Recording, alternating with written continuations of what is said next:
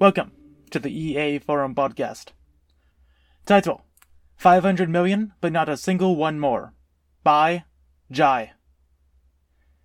We will never know their names. The first victim could not have been recorded, for there was no written language to record it.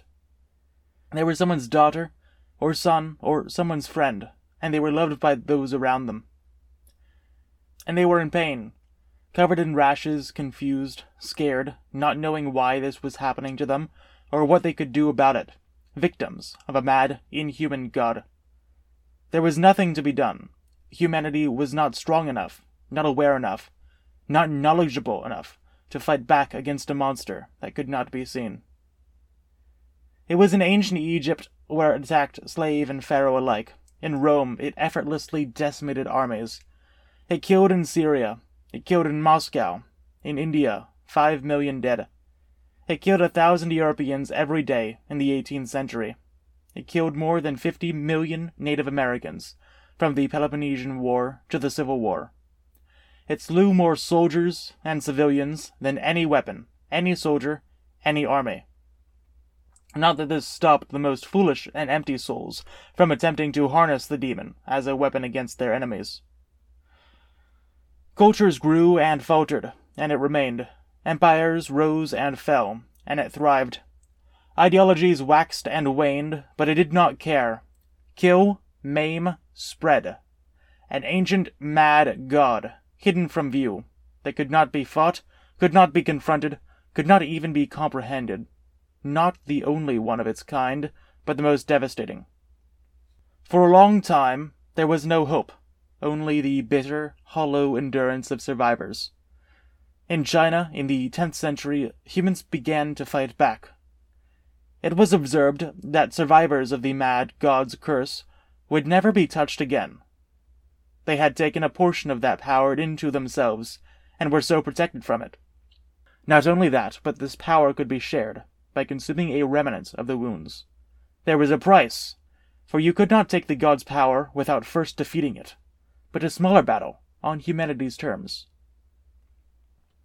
By the 16th century, the technique spread to India, then across Asia, the Ottoman Empire, and in the 18th century, Europe. In 1796, a more powerful technique was discovered by Edward Jenner. The idea began to take hold.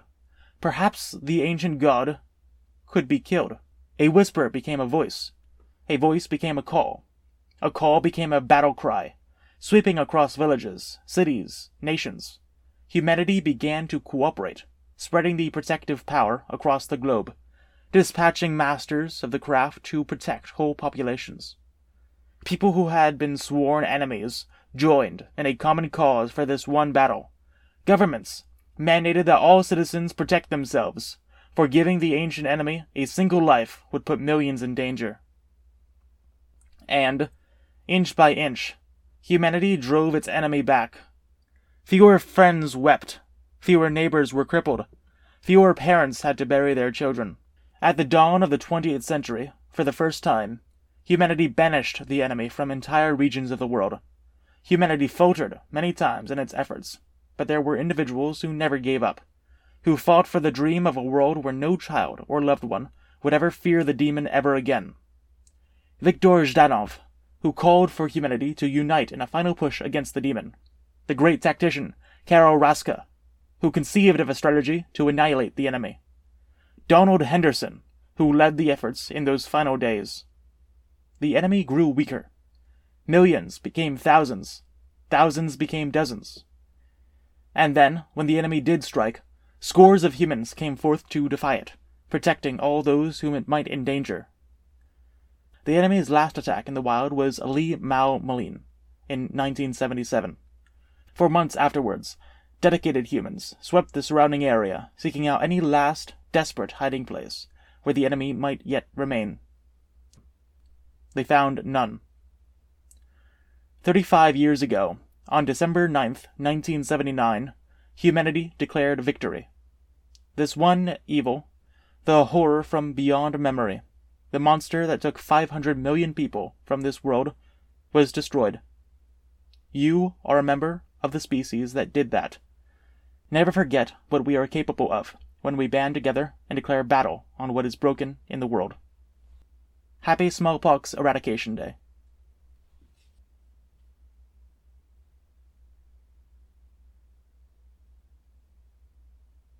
This has been the EA Forum Podcast, read and edited by me, Garrett Baker.